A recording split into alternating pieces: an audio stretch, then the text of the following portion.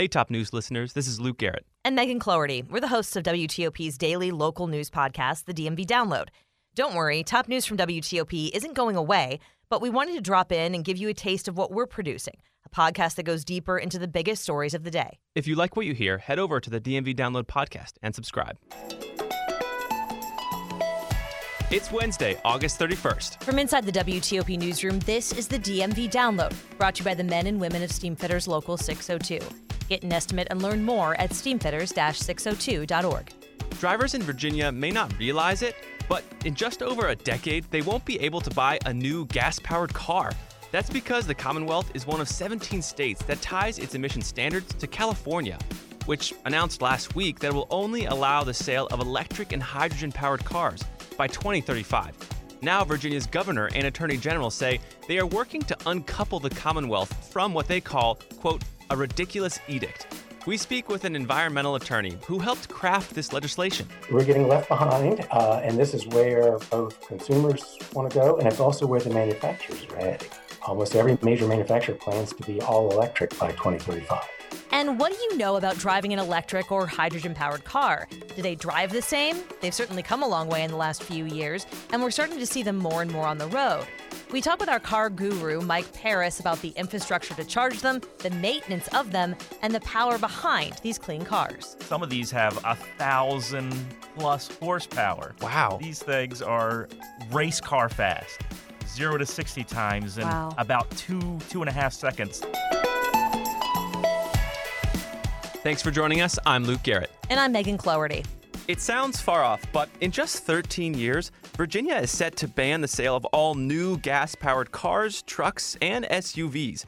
Over the weekend, Governor Glenn Youngkin and his attorney general said while the Commonwealth is legally bound to California's new rules, they're going to work to change that. But how they'll do that is a big question, and there's a lot of timing here at play. So to help us understand it all, we bring in Southern Environmental Law Center senior attorney Tripp Pollard, who helped craft Virginia's clean car legislation that passed last year, and he joins us from Richmond. Tripp, thanks for being here. Great to be with you. So first off, obviously, drivers want to know how this will impact us. I think a lot of people heard about the California news last week, and they didn't realize it was tied to Virginia. Can you explain what the clean car policy says and how it's going to change things in the Commonwealth? So in 2021, the Virginia General Assembly adopted the Clean Car Standards. Mm-hmm. So what California did last week was they adopted the standards that begin in model year 2026. The current Clean Car Standards only run through model year 25.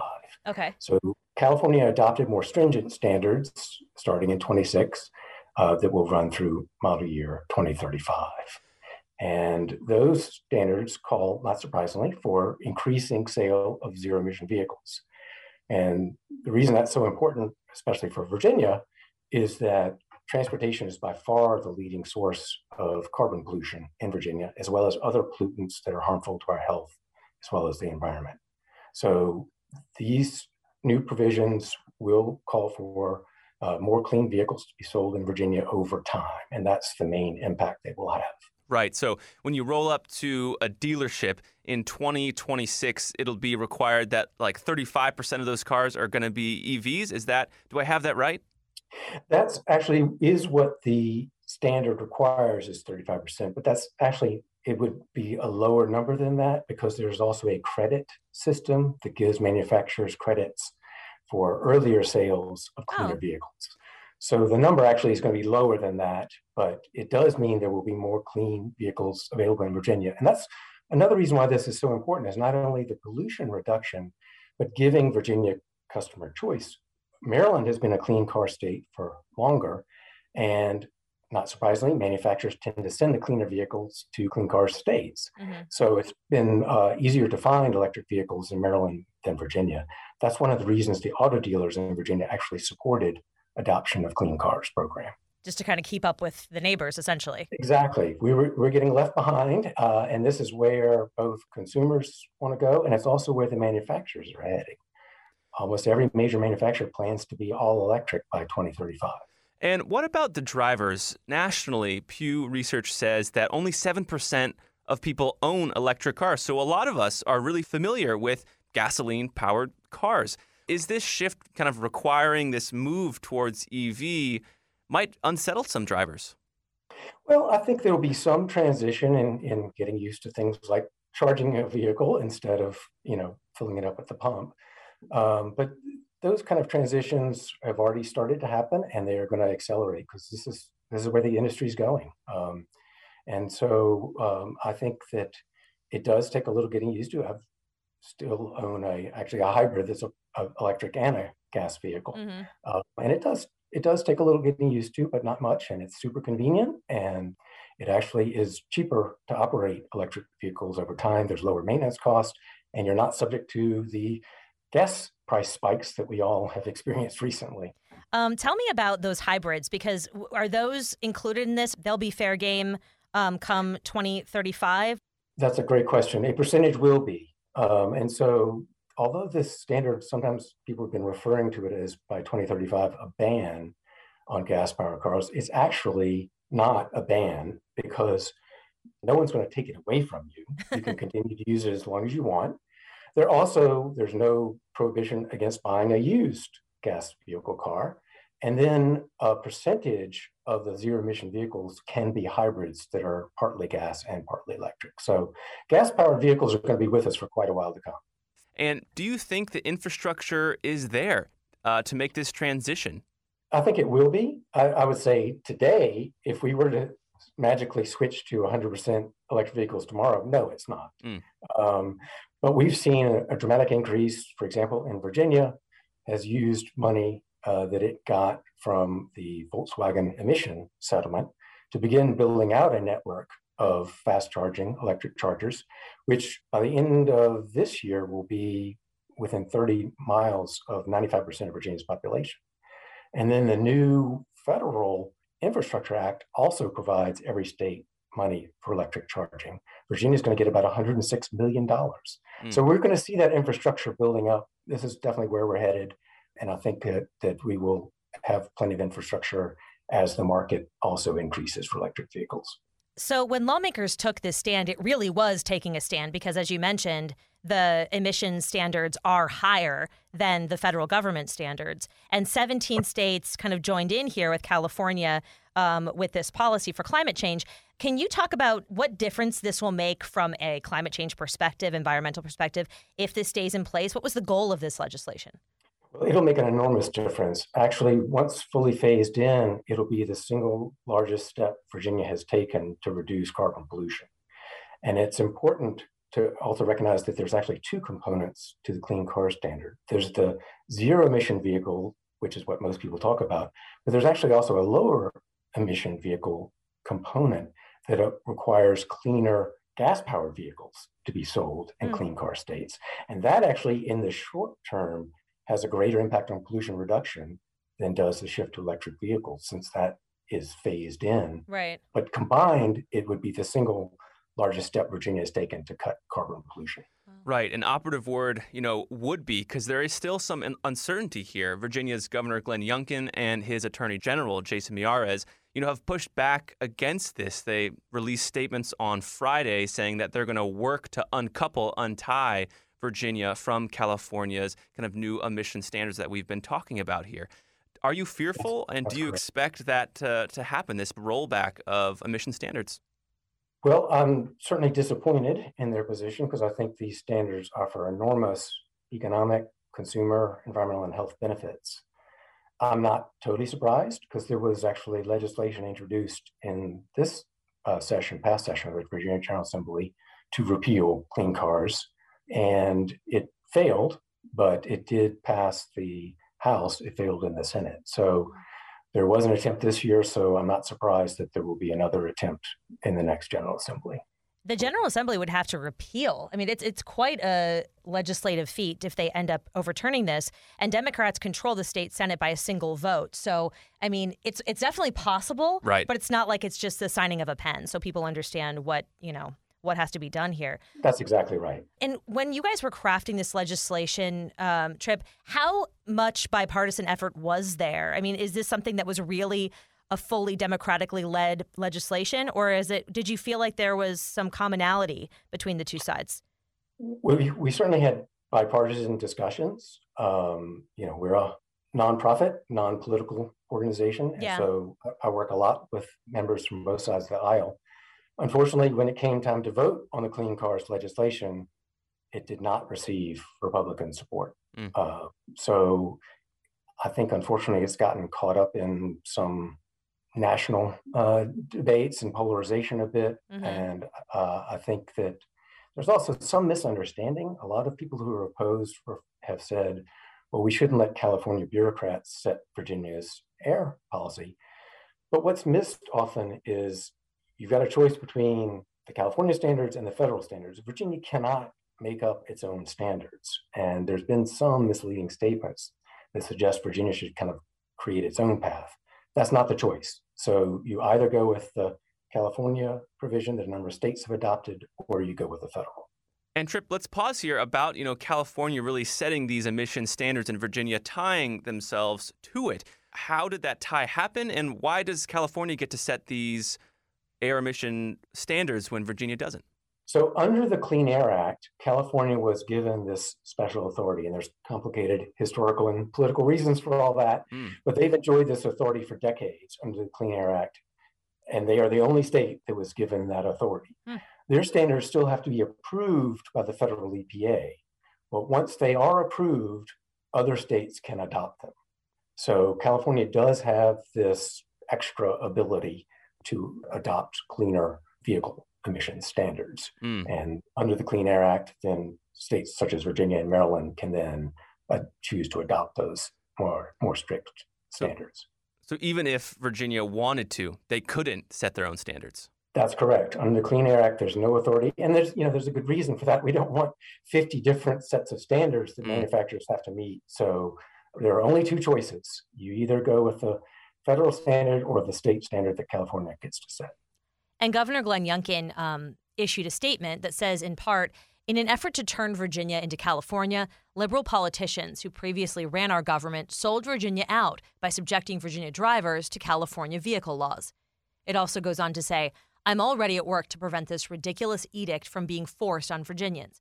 California's out-of-touch laws have no place in our Commonwealth. So, Trip, obviously, some strong feelings around this. Is there any indication how quickly Miyares or Governor Glenn Youngkin plan to move on this? Is it going to be in this upcoming legislation? Have you heard?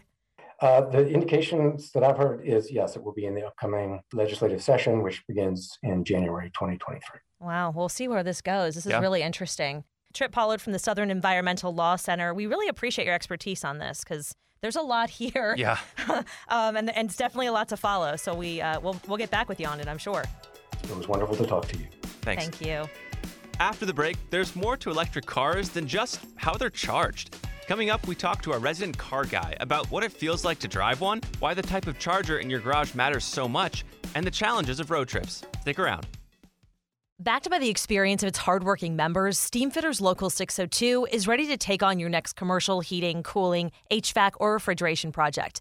Steamfitters Local 602 adds value to our community through its partnerships with local contractors and building owners, all while keeping the focus on improving the lives of its members and their families throughout the DMV. For work that's on time and on budget, go to steamfitters-602.org to schedule your next project. That's steamfitters-602.org. Steamfitters Local 602. Changing lives. Thanks for listening to the DMV Download. If you like this show, give us 5 stars and leave us a review on Apple Podcast. We love hearing from you guys, and your reviews really do help other listeners find this, our area's only in-depth daily local news podcast. And thank you for making us a part of your day. So cars are at the center of this story. More specifically, their power source, gas versus electricity. So what's the difference between the two? The pros and cons, like, do they drive differently? What about the costs? And how do they feel? Unfortunately, neither Megan nor I can answer these questions since we've never driven electric cars. Womp womp. Thankfully, WTOP's car guy, Mike Paris, is here to help us out. Mike, thanks for being here. Someone has to do it. I know. And you drew the short straw. Yeah. Okay, so Mike reviews cars every week. And in the last few years, EVs have increasingly made it onto his rotation. So let's start there. Tell us, first of all, what you do every week, which is pretty awesome. So people deliver cars to me. A couple of companies To your deliver door. cars to my door. They're fueled or charged and cleaned, and They give me like a sheet of paper telling me what this car is and what to do with it, and I drive it for a week. What to do with it, and then you review it. Then I review it. So, although it's funny because every once in a while he'll be like, I just went from like a Bugatti to like a Nissan Sentra, and you're like yeah, fall from grace. Sounds good to me though. That sounds pretty sweet. But let's get to kind of like the nuts and bolts here of this gas versus EV discussion. What's the difference when you get in that driver's seat? Well, the difference used to be like stark just a couple of years ago. 2013, 2014, It was, wow. It's like driving like a golf cart. There was a couple of, like a Mitsubishi had an electric car, and it was just a joke. Like there was no power. It's kind of no like power. You had 70-mile range, and hopefully you got that 70 miles. Right. Oh, wow. Where now you're seeing 300 and 100 miles or so from an electric car, which is making it a lot more, let's say, easier on those people who are expecting range anxiety. So now it's a lot more even playing field here. Especially in this area, I feel like you see Teslas almost everywhere. And I know they changed the game for electric, but Teslas are so expensive. I mean, is it one of those things that if you're gonna go for a hydrogen, hybrid or an electric, it's just gonna be that expensive? Well, I think that the prices are starting to come down a lot. Okay. Chevy has electric cars for around $30,000 or less now, which were $40,000 a couple of years ago. And the range is good? The range is about 230, 240 miles, wow, which is getting there. A lot of manufacturers are getting there, but still you're paying more than you would, say, your ICE competition or internal combustion engine. Right. But you're not paying for gas, though. You're not paying for gas, but if you're saying you drive Kona, which is a small Hyundai SUV or crossover, it starts about $23,000 for a gas model. You want the full electric version? About $34,000. Oh, wow. So you have to think to yourself, am I going to drive enough to offset the cost? Right. It has a lot of calculations in there. But what about like how fun they are to drive? Cars to me kind of symbolize freedom and just jumping in and going. And you want to have fun when you're out there on the roads. Are EVs fun to drive? Do they have power, acceleration? Yeah, people might think that an electric car is maybe like the golf course, like on the golf cart I had at the golf course a couple weeks ago, where no way. Some of these have 1,000+ horsepower. Wow. These things are race car fast, 0 to 60 times in about 2.5 seconds long. Describe when you hit the accelerator or when you hit the gas. You go. I was going to say, there is no gas. And you go fast, depending on the car. It has that moment where it like lurches forward. It's just instant power. You're not waiting for the revs on, say, a gas-powered engine to build up to 3,000 or 4,000 RPMs to go. Yeah. It's instant, all the power you want when you put on the accelerator. So it's different to drive. Totally. And I've been personally learning how to drive a manual stick shift car recently. So I've kind of understood that, for a manual combustion engine, you're shifting into gears, and that's how you go faster, right? You have to shift up. Before I learned this, I just thought cars went. But for an electric car, there's no gear shifting. So you can just go 0 to 100, like, boom. There's no shifting needed. And that's why they're so fast accelerating. There's some electric cars that have maybe a 2-speed transmission, but you never feel it. Most of them are just a single gear that goes just zoom. The other question I had, too, is if you've been in heavier cars, they drive very differently than my little Corolla, which is very light. And a lot of these electric cars, obviously, you have this huge battery in them. Tell us about that, Mike, like how they handle. Is it different driving those kind of cars? It can be different, but a lot of that weight is down low, so you don't quite feel like a big lean in turns, like we'd say like a big van, a passenger van. You know how you drive one of those, and you can feel every turn, where a lot of the weight's down low, so you don't quite feel it as much. And the weight penalty is not as much as, say, a gas car. The new GMC Hummer, weighs 9,000 pounds. And it can do 0 to 60 in 3 seconds. Gosh. That's like almost scary. It's scary fast, how fast these cars go. So let's talk about recharging. We're all familiar with going to a gas pump, seeing crazy prices these days. But how long does it take for an EV to charge? Is it like charging your phone? It all depends. It depends on the car you're driving. A car with a longer range is definitely going to take longer to recharge. You have more batteries, the pack's bigger. So what might have been a couple years ago, 8 hours to get a full charge on a vehicle, if you just plug it into the wall. If you plug it into the wall of your garage at home, I'm driving a Volvo right now. It'll take about 30 hours to fully charge. Oh, wow. That's a long time. So you really need the infrastructure in your house to have 240-volt. But is it like your phone where you're like, oh, well, this is as much time as I could give it to charge. I'm going to head out with and a third of battery. And that's what I'm doing this week. Really? As Okay. I'm trying not to use the infrastructure for higher speed chargers. I just wanted to see what it's like. Right. So you get about 15-20% charge overnight. So that's where the anxiety comes in. So I'm pretty much stuck at 100 miles, 120 miles the whole week with this car. So is it a practical commuter, like in a city, let's say? Yeah, definitely so. It's definitely All right. easy, great commuter vehicle, especially if you can park it in your garage or in your driveway and plug it in at night. You might have a 220, which will give you a full charge in, say, 6 to 8 hours, where you might get about 10-15% if you just have the regular 110 in your charger. garage. Interesting. So you're just constantly always plugging that bad boy in if you don't have a high-speed charger. What about road trips? I love taking road trips, but is that doable in an EV? I've been doing road trips lately with a couple of EVs now that it's actually 250, 270-mile range on vehicles. So I've done a couple of 500-600-mile trips. Wow. And it can be a little bit hairy. Okay. The charging infrastructure isn't quite like gas right now. Right. And like a gas station, you can't depend on it being there, I guess. There's lots of apps that help you, and they're great. They tell you where, they tell you how fast or how slow the charger is. Yeah. But still, when you're driving, say, from here to Erie, Pennsylvania is what I did, which is about 350 miles each way, that you really have to take into account. Okay, the next station is about 150 miles away. Am I going to make it, or do I need to stop here in the midpoint and for a splash of a juice? Right. Do we know yet, as far as like maintenance of these cars, because they're relatively new, how they compare to gas cars? It's less. You're not changing oil every 3,000 miles. There is no oil. There's no oil. There's no oil filter. It is crazy. So it's like a totally new world. Yeah, so you're doing the brakes. You're doing,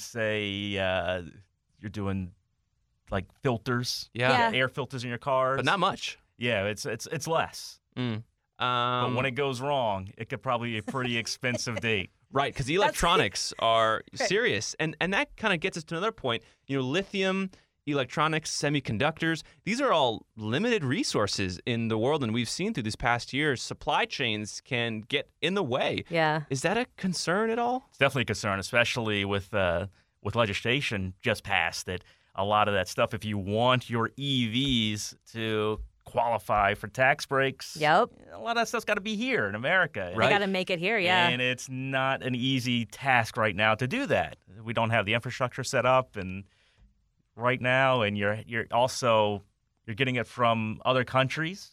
It's coming to another country, then it's going back to another country to be refined and processed. So it's a labor-intensive, pricey endeavor right now. It's interesting. You kind of have to make a impact on the environment to eventually save some carbon emissions from the environment. Right. And they're hard to get right now too, Mike. I mean, any car right now is hard to get. Yeah. It is just a pain in the rump. Yeah. I get emails all the time. So, wow, how do you get this price? And I'm like, I don't know if you can. That's just what they say. But there's because all the markups and stuff. And it's basically supply chain issues. So. And manufacturers are actually scrambling to try and move stuff to America if they really can, trying. because then they're going to get more buyers. So the whole thing is it's a really interesting space. Yeah, I mean, it's the future of how we're going to get around. But the biggest problem is going to be the charging network. Yeah. You go to a gas station, you go in, one pump's not working, big deal. You go to one of the other 9 pumps. Where an electric station, you're pretty much going in, there's like, at least 2 of these aren't going to be working. Wow. Really? That's I your didn't think of experience. that. That's kind of the experience. And you might have to wait if somebody's there before you. You have to wait. Oh, and gosh. some of the vehicles charge faster than others. So some vehicles will give you an 80% charge in 15, 20 minutes, where the same vehicle, almost the same size battery, is going to take 40 minutes. Wow. So that's kind of the fun of this new world that we're moving into. All you have to do basically is just get Mike Paris's job where they deliver a car to your house, and then you'll have no issue. You have no issue. Perfect. There is a workaround here. Mike, thanks for joining us and giving us your expertise on this. Thank you. So before we go, Megan, would you get an electric car after this discussion? Oh, hell yeah. Yeah? The only thing I would wonder is I don't have a garage, so I'd have to figure out somehow to reach the car A really space. long extension cord. Yeah, but I mean, I'm sure they make those. Yeah, I was thinking about it too. I live in an apartment, so I'm like, wow, should I open my window and have an extension cord? Daisy chain it down. Right. I don't think that would pass, but I think I'd get one too. They seem pretty sick. The 0 to 60 speed's kind of awesome. That was a big surprise. So. Yeah. Anyway, that'll do it for us today on the DMV Download. We're brought to you by Steamfitters Local 602. Our managing editor is Craig Schwab, and our music is by Real World. Give us a review and rate our show if you get the chance, and follow us on social media. We post content every day from behind the scenes of the show. Today, we changed up our whole look, so we want to get your feedback on that if you see our new shot on social media today. Big deal. Yeah. You can find out more about this podcast and become one of our VIP listeners at dmvdownload.com. And this podcast is a product of WTOP News. Listen on 103.5 FM in the D.C. area, 107.7 FM in Virginia, 103.9 FM in Frederick, Maryland, online at WTOP.com, and of course on the WTOP News app. Have a good one, and we'll see you tomorrow.